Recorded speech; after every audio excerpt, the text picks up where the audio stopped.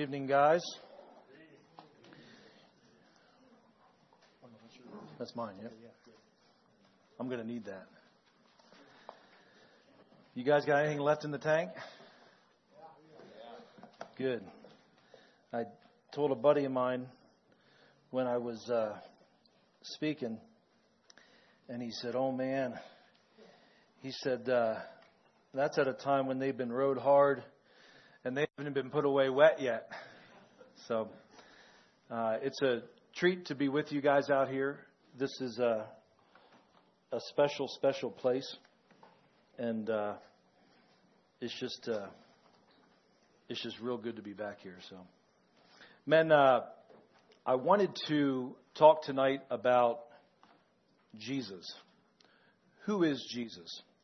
The fact is, many men throughout history have tried to or attempted to successfully, and I think more times than not, maybe unsuccessfully, answer that question.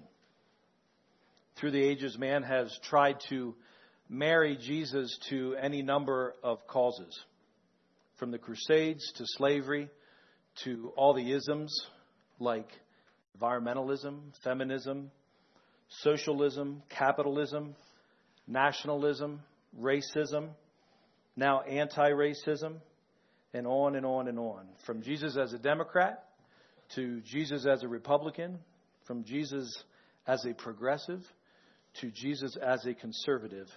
On both sides of any given issue, man has so often attempted to use Jesus to legitimize his cause or his belief system by wedding Jesus to it. Interestingly, most recently, there's a He Gets Us campaign. Are you guys familiar with that? They got billboards in major markets and had a couple spots in the Super Bowl.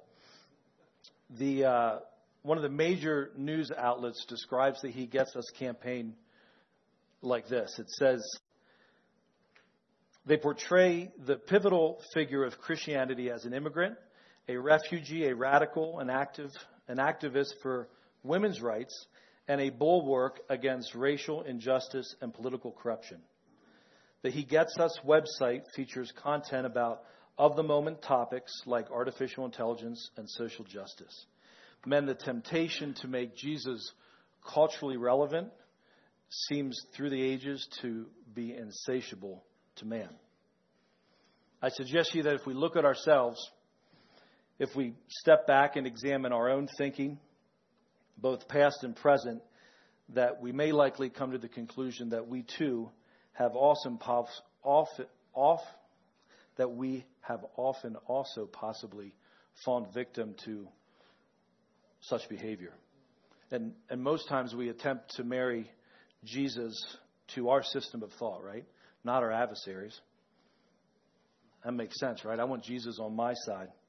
I want him to be behind me and my cause, behind my line of thinking.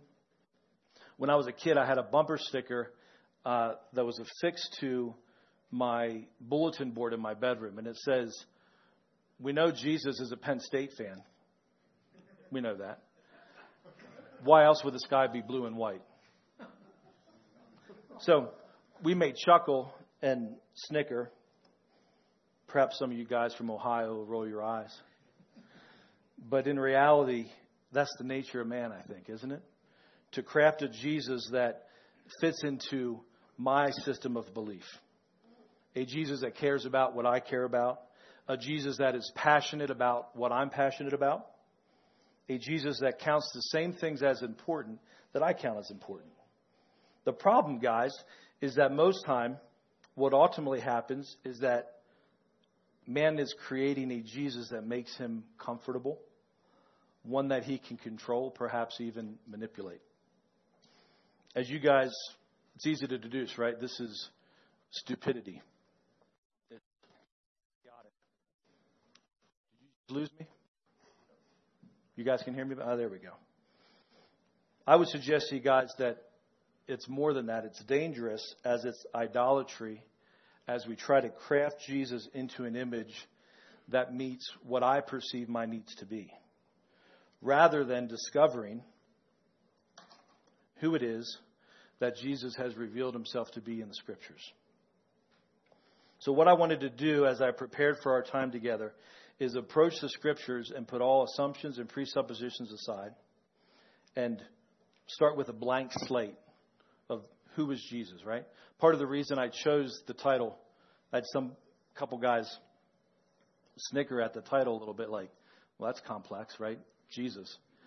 But it was by design because I didn't want, there's so many things that we can do to add to that. And I just wanted us to try to start off with Jesus. Not anything, not marvelous Jesus, not Jesus. Let's just start off with Jesus. Now, as you can imagine, guys, there is quite a bit of content on Jesus in the Scriptures. So, buckle up. We got 3 hours to get through it. But no, what I wanted to focus on were 6 characteristics or roles of Jesus. All right. So in our time together, I wanted to focus on Jesus as God, Jesus as creator, Jesus as ruler, Jesus as judge, Jesus as man, and Jesus as Redeemer and Messiah. Understanding that no talk that I could give could fully do justice to our wonderful Jesus, right? So with that as a backdrop, guys, let's open up with a word of prayer, huh? Father, we just thank you for the privilege that it is to gather together as men here in this special place. And it is a special place, but it's special because of you, because of the commonality that we have with each other in Jesus.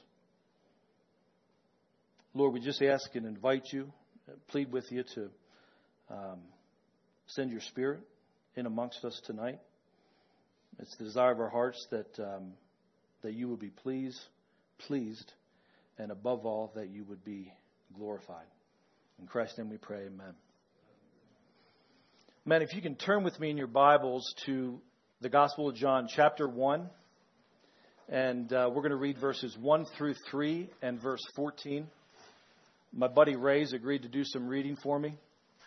And I'm going to have him read verses 1 through 3 and 14. And then I'm going to make a little bit of a modification. And we're going to go back through and read those verses. He's going to read those verses again. So, Ray, when you're ready there, if you could read for us John chapter 1. We're going to go 1 through 3 and then verse 14. Testing.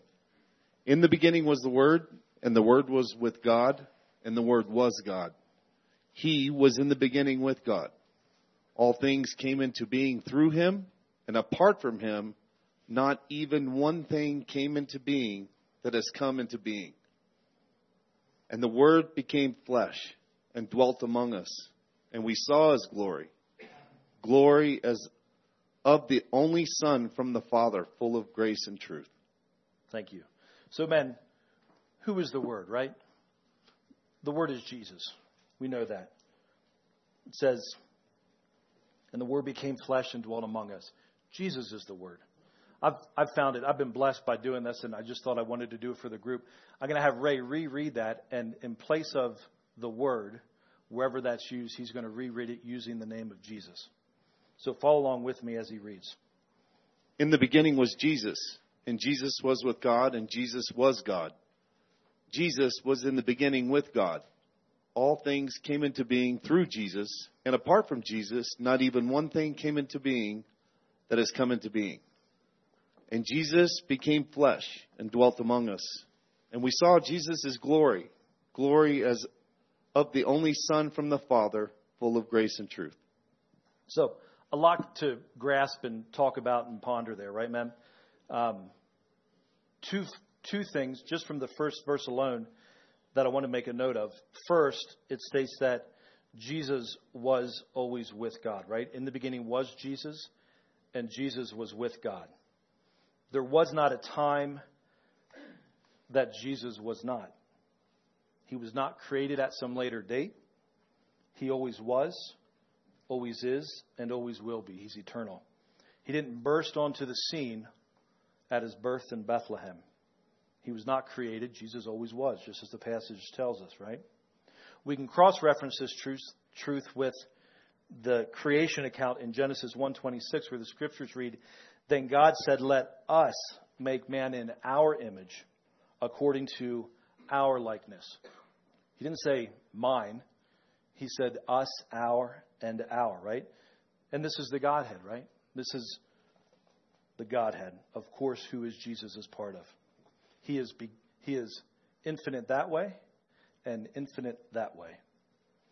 The second truth to note from that first verse is it says that Jesus was God, period. And man, this shouldn't be glossed over. He is not inferior to God the Father. He's not a second-hand God or a lesser embodiment of God. He is, was, and always will be fully God. Colossians 1:15 says, He is the image of the invisible God. Colossians 2:9 tells us that for in Him, in Jesus, the fullness of deity dwells in bodily form. Not partial deity, not inferior deity, but the fullness of deity dwells. This is our Jesus. Jesus our God. Our scriptures, time and time again, are abundantly clear that Jesus is God. 1 John 5:20 says regarding Jesus, this is the true God and eternal life. Jesus himself says in John 8:58, he starts out by saying, truly, truly. And I would suggest to you guys that when I hear that, when I see that, what I think Jesus is doing is drawing our attention, extra special attention to what he's about to say. Like, sit up on the edge of your chair, lean in, and make sure you're paying attention to what I say.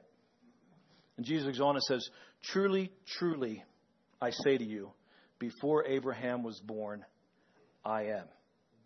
So Jesus here not only draws attention to his infinite existence by saying, I existed before Abraham. I didn't just burst onto the scene here. But he also lays his direct claim to deity when he references himself as I am. Of course, he's referencing the Old Testament when God identified himself to the nation of Israel. Moses asked, well, who should I say sent me? And he says, I am. You tell him I am sent you. So Jesus here unequivocally communicates that he is sovereign. He is the great I am. The New Testament also opens up with the truth that Jesus is God.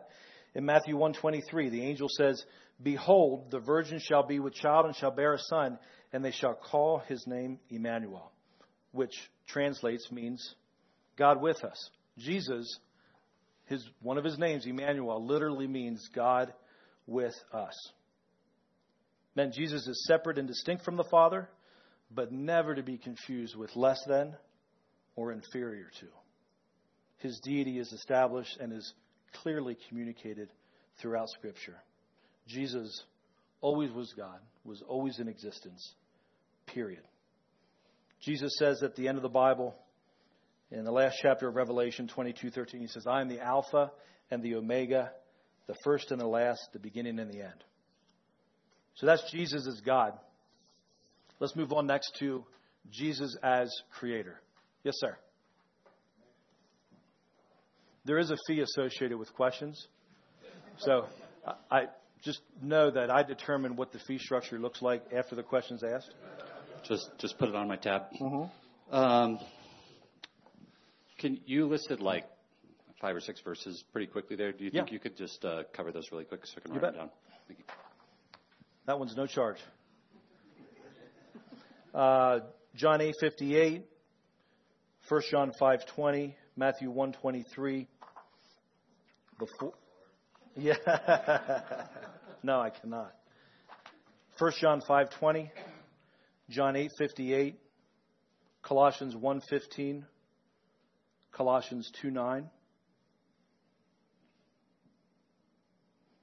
Exodus 3:14 is a reference back to where he says I am, and Matthew 1:23. The last one, I'm the Alpha and the Omega, is Revelation 22:13.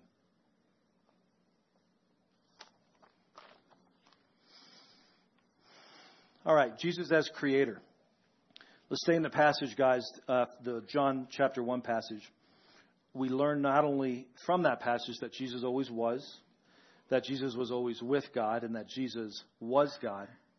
But we also see in verse 3 that Jesus was involved in creation. Verse 3, if you want to read with me, it says, all things came into being through him, Jesus.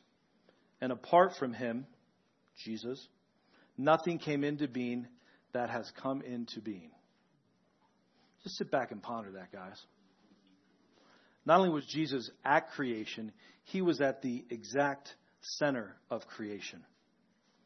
Colossians 1:16 expands on this and tells us that, for by him all things were created, both in the heavens and on the earth, visible and invisible, whether thrones or dominions or rulers or authorities, all things have been created through him and for him. Colossians 1:16. Guys, that verse is amazing.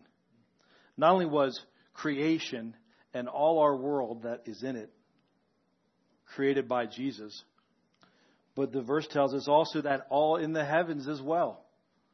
Everything visible, everything invisible, all kingdoms, all rulers, all authorities were not only created by him and through him, but also, and most importantly, the passage says, for him. All things were created by him, through him, and for him. Jesus is at the center of it all, the center of everything.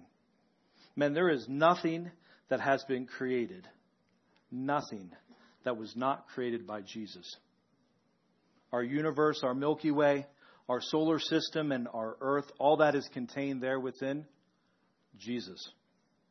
The anatomy and intricacies of the human body down to the heart, the complexity of the eyeball, down to the cell and DNA level, protons, neutrons, Jesus. Gravity, science, mathematics, love, emotion, the soul, Jesus. All things were created through him, and all things came into being through him and for him. Not only this, the scriptures go on to say that the whole of the created order is held together by Jesus. Colossians 3:17 says, Jesus is before all things, and in him all things hold together. Hebrews 1:3 tells us that Jesus upholds all things by the word of his power. So that is a present and active statement, right? Right now, as we sit here, Jesus is actively holding all things together. He always has, always will be. Jesus, the Creator, is at the center of it all, guys. Isn't that awesome? Let's roll to Jesus as ruler, huh? Ray. Guys, turn with me in your Bible. Let's go to a Bible verse here. Ephesians 1:20 through 23. And once you hear the pages stop flipping, Ray, you can bang on it. Ephesians 1, chapter 20 to 23. Chapter 1, verses 20 to 23.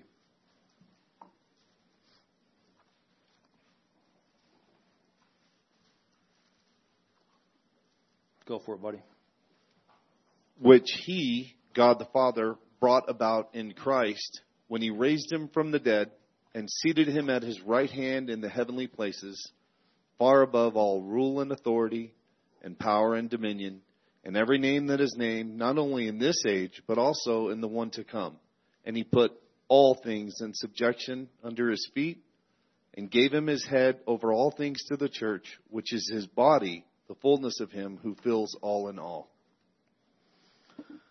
Man, Christ is above all rule and authority and power and dominion. The word above in that passage, the Greek word, has the specific meaning of being in a higher place or rank. He put all things in subjection under his feet, under the feet of Jesus. Going back to our Colossians verse, Colossians 1:17, it says that he, Jesus, is before all things. And that word before in the Greek has the meaning of above. And let's remember a verse earlier in Colossians 1:16. It said that for by him all things were created, the heavens, the earth, visible, invisible, thrones, dominions, rulers, authorities. All things have been created through him and for him. Of course he's the ruler of all, right? It was created by him and for him. Of course he is the ruler of all. Colossians 2:10 says, in him you have been made complete, and he is the head over all rule and authority. Seems to be a bit of a pattern here, huh? John 3:35, the Father loves the Son and has given all things into his hand.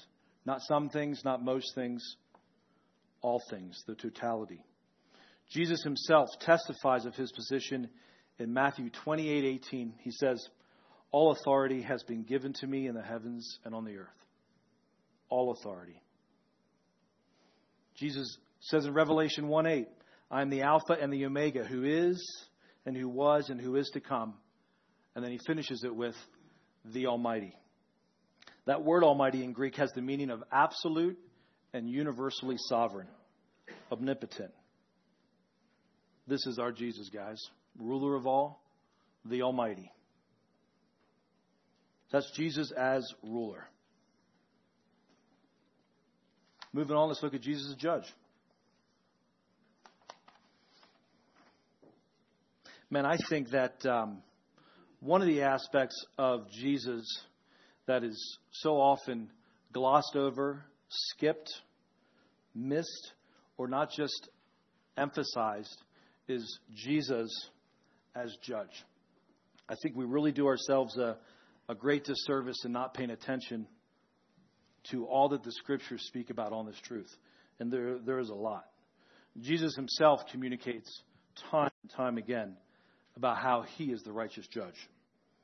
John 5:27, he says, and he gave him authority to execute judgment because he is the Son of Man. Luke 5:22, Jesus says, for not even the Father judges anyone, but he has given all judgment to the Son. Revelation 19, speaking of Jesus, reads, and I saw heaven opened up, and behold, a white horse, and he who sat on it is called Faithful and True, and in righteousness he judges and wages war. Man, go ahead. That was Revelation 19:11. This next one I think is especially important. Turn with me, if you would, to Matthew 3:12. In the New Testament, I'm going to read this verse, and in Matthew 3:12, this is the world's and our first introduction to Jesus as he begins his public ministry. The beginning of, obviously, Matthew's the beginning of the New Testament, right? Starts with the genealogy, Christ's birth, his exile to Egypt, his return, some other stuff in there. And then we come to Jesus, just as he begins his public ministry. Jesus is walking towards the Jordan River, and John the Baptist is baptizing men. And seeing Jesus come, this is what John the Baptist says.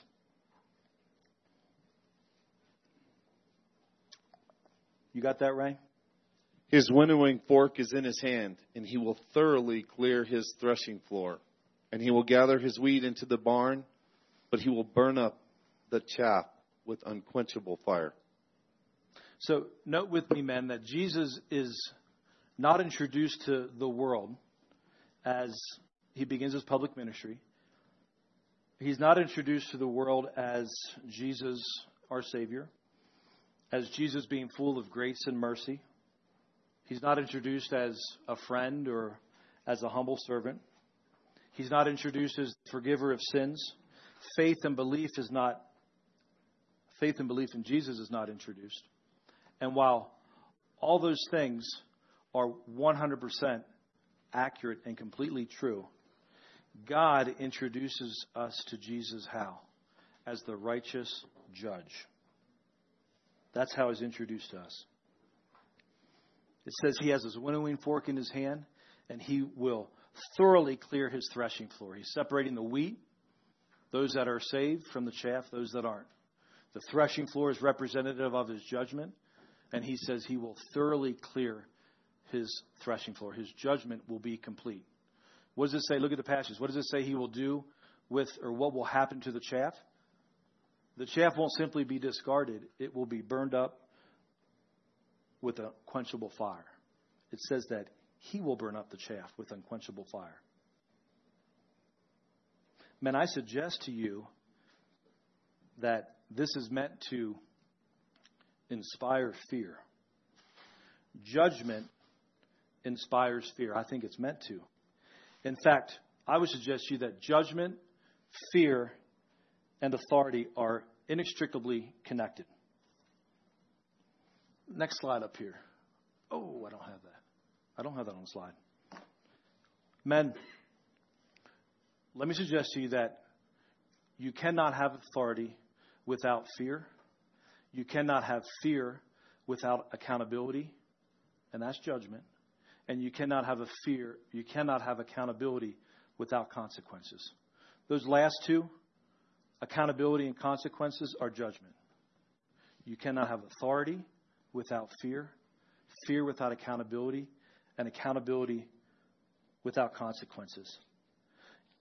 Men, God will never be man's authority if we do not fear him. The fear of God is mentioned over 300 times in the Bible. It is a reoccurring theme that God is continually instructing us and bringing our attention to. Psalm 111:10, the fear of the Lord is beginning of wisdom. You want wisdom? Better fear God. Ecclesiastes 8:12 says that it will be well for those who fear God, who fear him openly. The next verse says it will not be well for the evil man who does not fear God. It's going to be well if we fear him. If we don't, it's not going to be well. Jesus, go ahead. Yep, Ecclesiastes 8:12 and 13. Jesus himself says in Luke 12:4-5, he says, I say to you, my friends, do not be afraid of those who kill the body and after that have no more that they can do. But I warn you whom to fear. Fear the one, after he is killed, has the authority to cast into hell. Yes, I tell you, fear him. Simply put, men, Jesus tells us to fear. Fear is a positive motivator, isn't it? It keeps us safe. When my kids were little, whether it was an oven or a stove or a busy street or a parking lot, I would do my best to instill fear into them that they could get hurt in these situations so that it would affect and produce proper behavior on their behalf because I loved them. My teenage daughters, if they do not fear me, I will have no authority over them. If they do not fear that I will hold them accountable to the Word of God and to the rules of the home, and that there will ultimately be consequences, I will have no authority over them. You must have fear in order to have authority. How about this? If I fear the world and what it can do to me and what people think of me, guess what? The world will be my authority. I will bend myself into compliance with culture rather than into compliance with God. Only if I fear God will he ever be an authority in my life. Can I ask a question? You bet. Can you perhaps can you reflect on when the Bible says that love casts out fear? Sure. Perfect love casts out fear. And men, I believe that if you love perfectly, you have no reason to fear. But we don't love perfectly. And the Bible again, and again bangs the drumbeat of fearing God. Men, understanding that Jesus is the righteous judge is imperative to cultivating our fear of God and is absolutely necessary to our understanding and appreciation of who Jesus is and what he is about. 2 Corinthians 5:10 says, for we must all appear before the judgment seat of Christ, so that each one may be recompensed for his deeds in the body, according to what he has done, whether good or bad. Men, this verse is so imperative to our walk with Jesus. This judgment, Jesus as the righteous judge, is the eternal accountability and consequences that I talked about. Authority, fear, accountability, and consequences. That judgment is the eternal accountability and consequences. Unless a man has a firm grasp on the truth that we're going to stand before Jesus, because we will all stand before the judgment seat of Christ. Unless I've got a firm grasp of that, and that I will receive eternal consequences for temporal behavior, I would suggest to you that I don't have a chance that God's going to be the complete authority in my life. For man to have God as the authority in his life, he must have a firm grasp on the biblical truth that we will all stand before Jesus, the righteous judge, and give an accounting of our life. It's imperative. There is no authority without fear, no fear without accountability, no accountability without consequences. Jesus is the righteous judge. We do well not to forget that. Next, guys, let's move on to Jesus as fully man. We talked about Jesus as fully God, but he was also fully man. 100% God, 100% man. The math here is 1 + 1 = 1, and 100 + 100 = 100. Philippians 2:7 tells us that Jesus emptied himself, taking the form of a bondservant, and be made in the likeness of men. Jesus was born as a baby, just like we were. He grew up through adolescence, just like we did.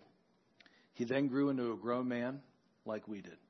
He had a vocation, worked as a carpenter, as we know, and he experienced life and its struggles and pains, just like we do. The Bible tells us that Jesus grew weary from his journey and that he was thirsty and tired in John 4:6. Jesus was fully man. We know that when Jesus had his time in the desert, that he felt the physical effects of being hungry and weak after fasting. Jesus, moved by the situation with Lazarus, what did he do? He wept. He had human emotions. Matthew 26:38-39 tells us that his soul was deeply grieved to the point of death as he struggled with the reality of heading to the cross. Jesus had his own will. He had his own will that he willingly subjected to that of the Father. So much so, to the point of sweating blood, So we know he struggled with temptation, right? Hebrews 4:15 expands on this and tells us that we do not have a high priest who cannot sympathize with our weaknesses, but one who has been tempted as all things as we are, yet without sin. Take note with me a couple things, men. First, that Jesus was tempted in all things. Not some things, unique things, or most things, right? It says all things. So there is not a temptation that any one of us has had or is having or will have. Everybody in this room that Jesus has not experienced himself, yet without sin.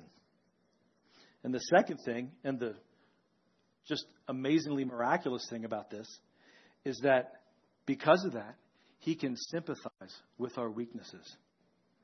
Man, we have a Savior, a Jesus, who can empathize with what we are going through. And I don't think we should ever forget and always should take courage from that within our walk. He is a relatable God, a relatable Savior. There's nothing we are experiencing that he has not experienced and had victory over. So that's Jesus as fully man. Should we move on to Jesus as Redeemer and Messiah? You guys ready? Jesus as Redeemer and Messiah. Ray, I've got, men, turn with me in your Bibles to 2 Corinthians 5:20, and we're going to go 20 and 21.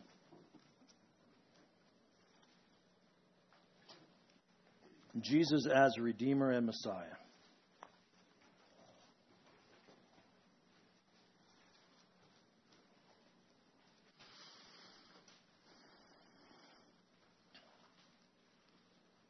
Swing away, Ray. Therefore, we are ambassadors for Christ, as though God were making an appeal through us. We beg you, on behalf of Christ, be reconciled to God. He made him who knew no sin to be sin on our behalf, so that we might become the righteousness of God in him. Man, as we know, we have been separated from God because of our sin, right? The relationship has been fractured. Romans tells us that the wages of sin is death. It's not talking about a temporal death only, but talking about an eternal death as well. Only through Christ and his incredible love for us and what he did for us on the cross, and through faith and trust in him, can what? Can that relationship be reconciled? At the cross, this amazing transaction happened that was the best deal in the history of the world, man. Right? Jesus loved us, our God loved us so much that this is verse 21, right? It says that he made him who knew no sin, Jesus, to become sin on our behalf, right? So God took our sin and imputed it to Jesus. He charged it to Jesus' account. It's no longer in our ledger. It's now in Jesus' ledger.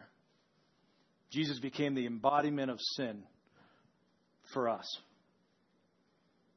Not only that, there's a second part to that deal, which the verse says, right? So that we might become the righteousness of God in him, in Jesus. So not only was our sin imputed to Christ, then on the flip side, God took the righteousness of Christ, right? He who has been tempted in all things yet without sin.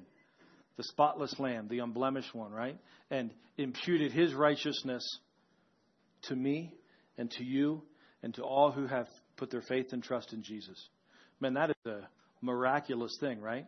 I can stand before God, and he can look at me not as the wretched sinner, Chris, that I am, but he looks at me and sees righteousness. That's amazing. What an amazing Redeemer and Messiah, huh? Romans 5:1 says, therefore, having been justified by faith, we have peace with God through our Lord Jesus Christ. Amen, huh? Matthew 20:28, Jesus says, just as the Son of Man did not come to be served, but to serve, and to give his life as a ransom for many. Jesus knew why he came. That Greek word ransom in that verse means redemption price. I love that. Jesus is our redemption price. 1 Peter 1:18 through 20 reads, knowing that you were not redeemed with perishable things like silver or gold from your futile way of life inherited from your forefathers, but with the precious blood, as a lamb unblemished and spotless, the blood of Christ. Foretelling of Christ, our Redeemer, Jesus, our great Redeemer and Messiah. Isaiah 53:5 says, but he was pierced through for our transgressions. He was crushed for our iniquities. The chastening for our well-being fell upon him, and by his scourging we are healed. That's love, huh? What an incredible Redeemer and Messiah. Men, let me read this. Have you ever just sat and contemplated and thought about the hugeness of this? Jesus, the incarnation of God himself, stepped down out of heaven, wrapped himself in our humanity, taking on the form of a man, willingly suffered the same temptations we do, dealt willingly with the same fatigue, hunger, and thirst that we do. Jesus, the one through whom all was created, the one through whom all things that we know, see, and observe are held together, this Jesus whom has all rule and authority, the one who is the righteous judge, willingly suffered a horrific death. And I think, more importantly, suffered becoming the embodiment of sin so that he might redeem you and me, us undeserving, wretched sinners. That is unbelievable love, huh? Jesus, our Redeemer and our wonderful Messiah. Jesus is awesome, huh? Men, in conclusion for this section, I do have one more section. But in conclusion, let me suggest to you that I think it's important for all of us to value, understand, and appreciate all these different aspects and roles of Jesus. I think it's important for us to fully comprehend and value and appreciate just the fullness, the complexity and majesty of who Jesus is, who he was, what he has done, what he's doing, and what he will do for us. It's important for us to consider and remember each one of these. Jesus is God, man, the righteous judge, ruler, redeemer. If we miss out on thinking and grafting in any one of these characteristics, I suggest to you that we will not have an incomplete. We will have an incomplete understanding of who Jesus is. We will lack a complete understanding of just how awesome he is. Thank you, Jesus, huh? Men, in the time that I have left, as I was preparing, I wanted to see, is there anything in the Gospels that Jesus spoke about consistently? Like as we look at the four Gospels and his public ministry, is there anything that Jesus talked about more frequently than other things? And he did a lot of, right, there's a lot in there. And my conclusion was, as I looked at the Gospels, there were three things that rose to the top of what Jesus, kind of like a steady drumbeat, three different drum beats through the Gospels that Jesus talks about. And those three things that I concluded were judgment, obedience, and rewards. So let's talk about them real quick, huh? Let's talk about judgment first.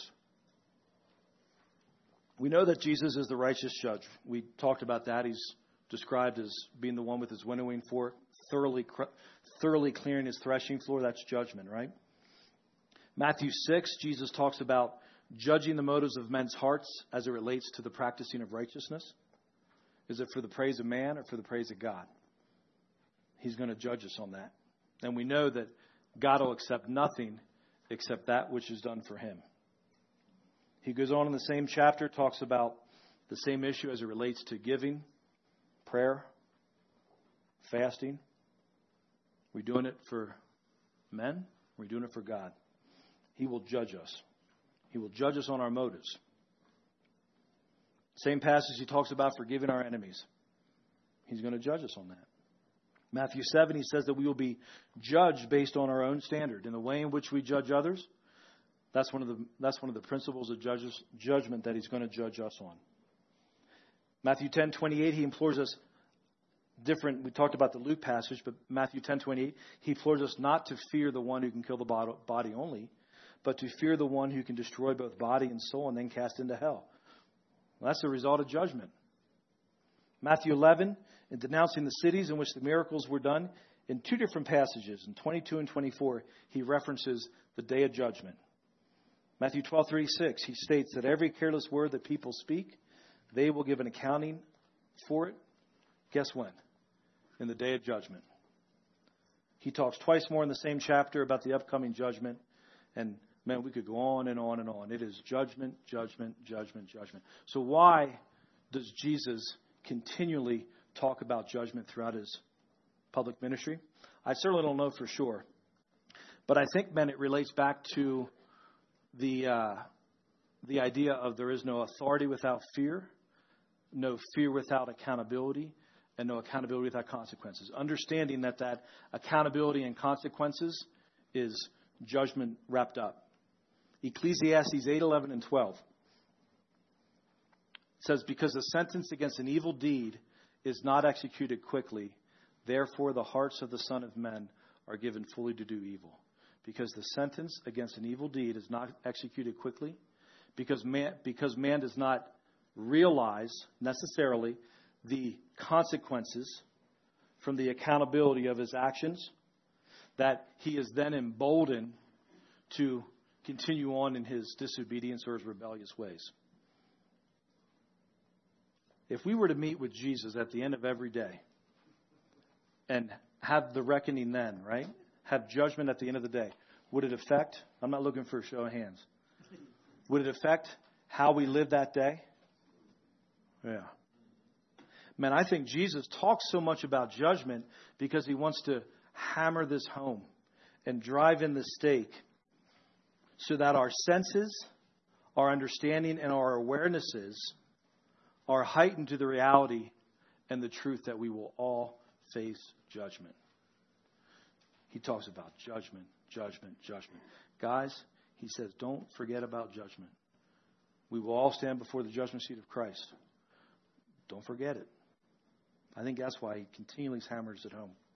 I think he does it because the knowledge and the reality of this truth is really our friend, right? It's my friend as I live my life,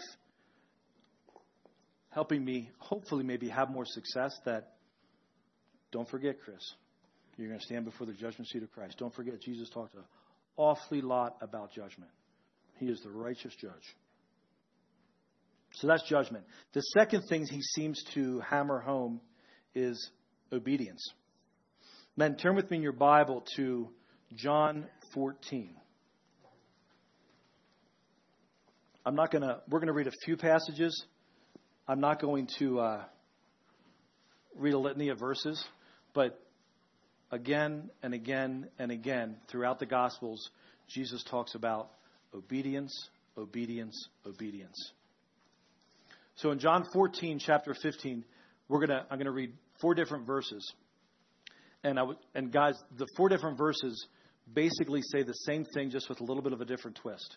And let me tell you, as a parent, if I want to impress something upon my kids, do you know what they hear? They hear the same thing over and over, maybe a little bit differently, but over and over and over again. Because I want to drive the stake of whatever it is I'm telling them into the ground of their life. I think that's what Jesus is doing with us, not only through the whole Gospels, but just in this one section alone. He is just helping us drive this stake deep, deep down into the ground. John 14:15, Jesus says, if you love me, you will keep my commandments. Man, that is as straightforward as it gets, right? If you want to communicate love to me and show me that you love me, you're going to obey me. Go down to verse 21. Jesus says, he who has my commandments and keeps them, he is the one who loves me. He's saying the same thing, just a little differently. He goes on and says, and he who loves me will be loved by my Father, and I will love him and will disclose myself to him. We want Jesus to disclose himself to us, reveal himself to us. What's he tell us we better do? Obey him, right? He who has my commandments and keeps them, he is the one who loves me. Verse 23, he says, Jesus answered and said to him, if anyone loves me, he will keep my word. Sounds a lot the same, but a little bit different, doesn't it? If you love me, you're going to obey me. And then in verse 24, the last one, he states it at a negative now. He says, he who does not love me does not keep my words. You grab a hold of that, man? Like Jesus, God, Jesus judge, Jesus man, Jesus rule, all of that. Jesus tells us, guys, you want to show me you love me? Obey me. You know how you communicate no love towards me? You know how you show me you don't love me? You don't obey me. Mark 3:35, Jesus says, for whoever does the will of God, he is my brother and sister and mother. Doing the will of God is obedience, men. Jesus himself said in Luke 22:42, Father, if you are willing, remove this cup from me, yet not my will, but yours be done. And this is the purest form of obedience, right? When we come up against the will of God, we don't want to do it. We don't maybe understand it, don't agree with it. And we vote against ourselves and say, just like Jesus did, it's your will, not my will be done. So not only does Jesus tell us that obedience is the way to communicate love to him, But he also gave us the perfect example of what that looked like when he said to the Father, your will, not my will, be done. What else does Jesus say about obedience? Luke 11:28. Blessed are those who hear the word of God and observe it. That's obedience. Matthew 7:24. Therefore, everyone who hears these words of mine and acts on them may be compared to a wise man who built his house on a rock. Acts on them. That's obedience. Men, are we building our lives on the rock? Are we building our lives with a life of obedience? God says in Isaiah 29:13, listen to this. God says, this people honor me with their lips, but their heart is far from me. Men, what we say can have little value compared to what we do. What we do actually reveals what's in here, right? It reveals what's in our heart. That's why obedience is so important, right? It is evidentiary of what's in here. My lips can say anything. You want to see what I really believe? What's really inside of me? Look at my actions. Look at my obedience. Obedience is so important to Jesus. He tells us in John 7:17, he says, if anyone is willing to do his will, he will know of the teaching. So, man, he's telling us that a willingness to do his will precedes understanding. If I want to have understanding, the passage tells me, Jesus tells me, I better have a willingness to obey. I better have a heart of obedience. And I'm kidding myself if I don't think that Jesus knows what's going on inside of here. Obedience, obedience, obedience. It's just littered throughout his teaching. So the last one, rewards. John? I'm okay on time? Okay. Rewards. Men, okay. Yeah, that's great. Men, Jesus talks extensively about rewards all throughout the Gospels. Read the Gospels looking for rewards, and it's like it just percolates up everywhere. Matthew 6, one of the themes of that is the teaching on reward. You want your reward here from men, or do you want it in heaven from God? He says in Matthew 6:19-20, he says, do not store up for yourselves treasures on earth where moth and rust destroy, but store up for yourselves treasures in heaven where thieves don't break in and moth and rust don't destroy. And that's a command. Jesus is commanding us. Be in the business of storing up treasures in heaven. And I'm not the smartest guy, but if Jesus tells me to store up treasures in heaven, I can conclude that I in fact have an ability to do what? Store up treasures in heaven. He tells us time and time again. He talks about rewards. Turn with me. You know what? Turn with me to your Bibles to Matthew 19. I think I have the right one. Matthew 19:27. I think we've got time to turn here. Jesus is getting closer to the cross. He knows it. And he has an interaction with Peter in verse 27. And this is what Peter said. Peter says, speaking to Jesus, behold, we have left everything and followed you. What then will there be for us? Jesus is getting closer to the cross. And Peter says, what's in it for me, Jesus? You think like you're getting ready for like Jesus to just absolutely rebuke him, like torch him, right? And let's look at Jesus' response. Jesus says in verse 28, and he said to them, truly, there's that truly again, truly I say to you, that you who have followed me in the regeneration, when the Son of Man will sit on his glorious throne, you also, and he's speaking to his 12 disciples, you also shall sit upon 12 thrones, judging the 12 tribes of Israel. Jesus doesn't even bat an eye, but legitimizes Peter's question. what's in the sacrifice that I've given up? Sacrifice is always given up something of present value for something of greater future value. We're called to live sacrificial lives. Jesus legitimizes Peter's question. And Jesus doesn't stop there. Jesus speaks to you and me, and he says in verse 29, and everyone who has left houses or brothers or sisters or father or mother or children or farms for my sake, see what he says next? Will receive many times as much and will inherit eternal life.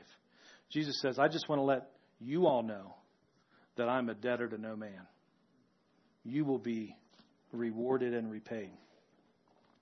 Men, back to that 2 Corinthians 5:10 verse, for we must all appear before the judgment seat of Christ.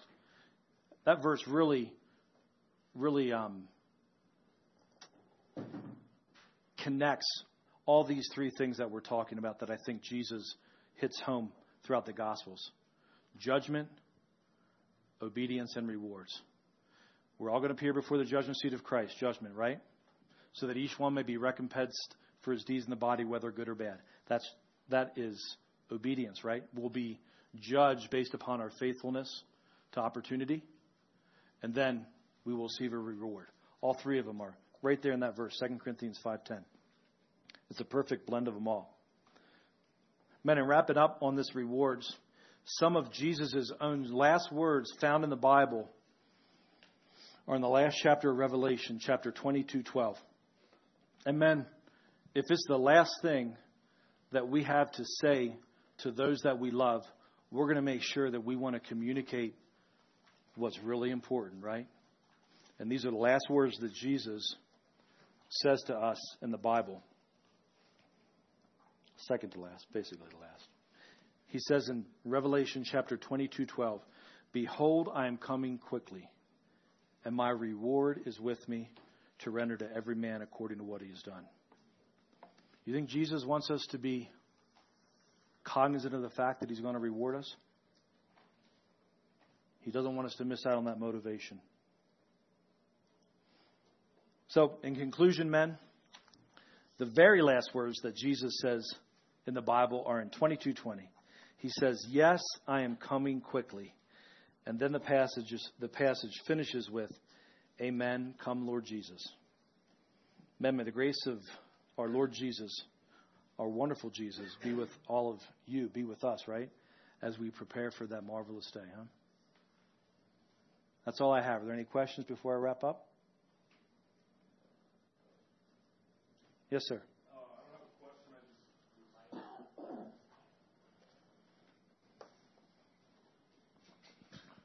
question. I went down a rabbit hole when you were talking about judgment.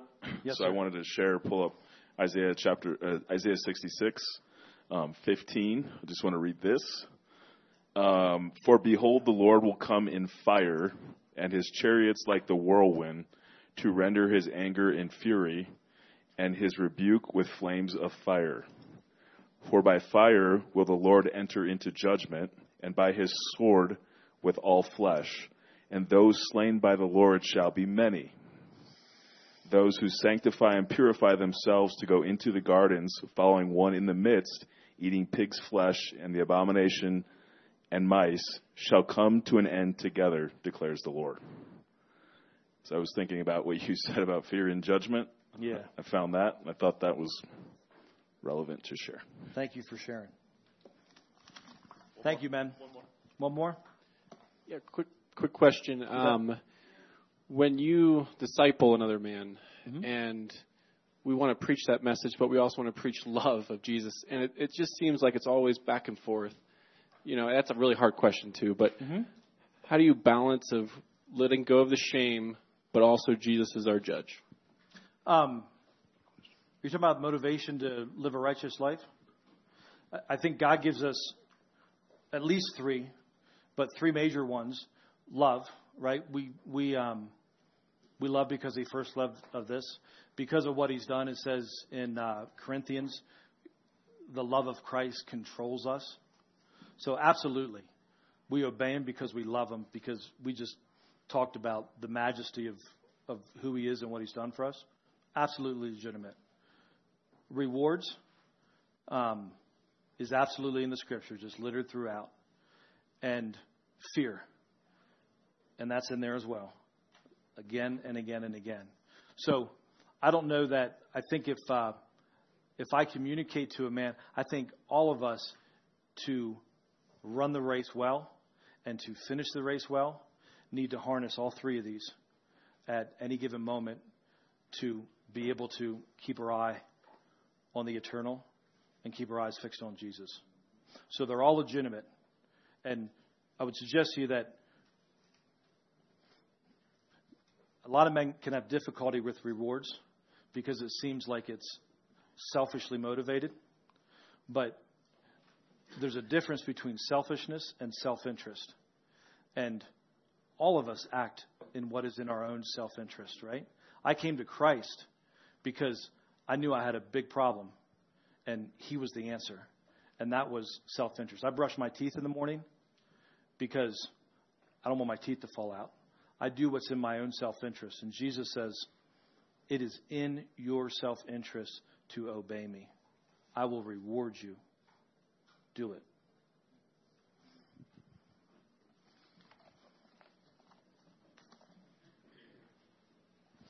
One second. So, the John 14 passage, I think 23, it says, if anyone loves me, he will keep my word, and my Father will love him. That, it just kind of rubs me. Obviously, I submit to that, but we're often taught nowadays that God's love is unconditional, but this feels very conditional upon our obedience.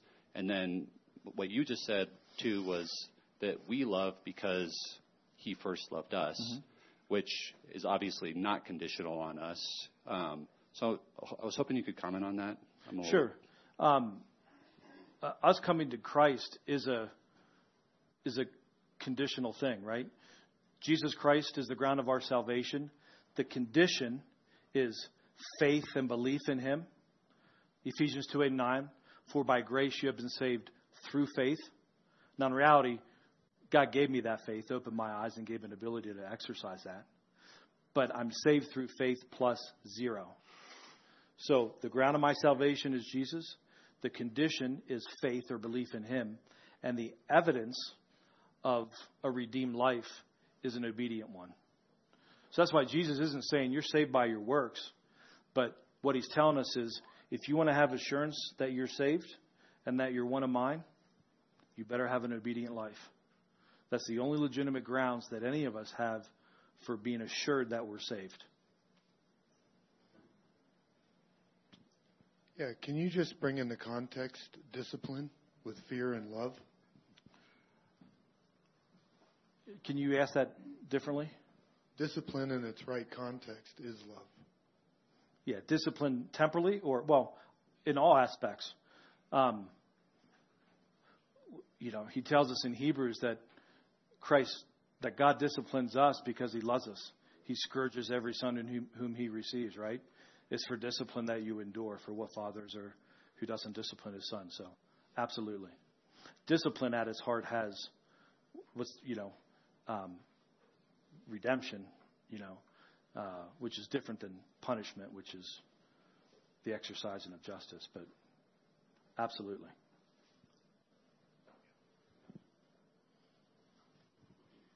Thank you, guys.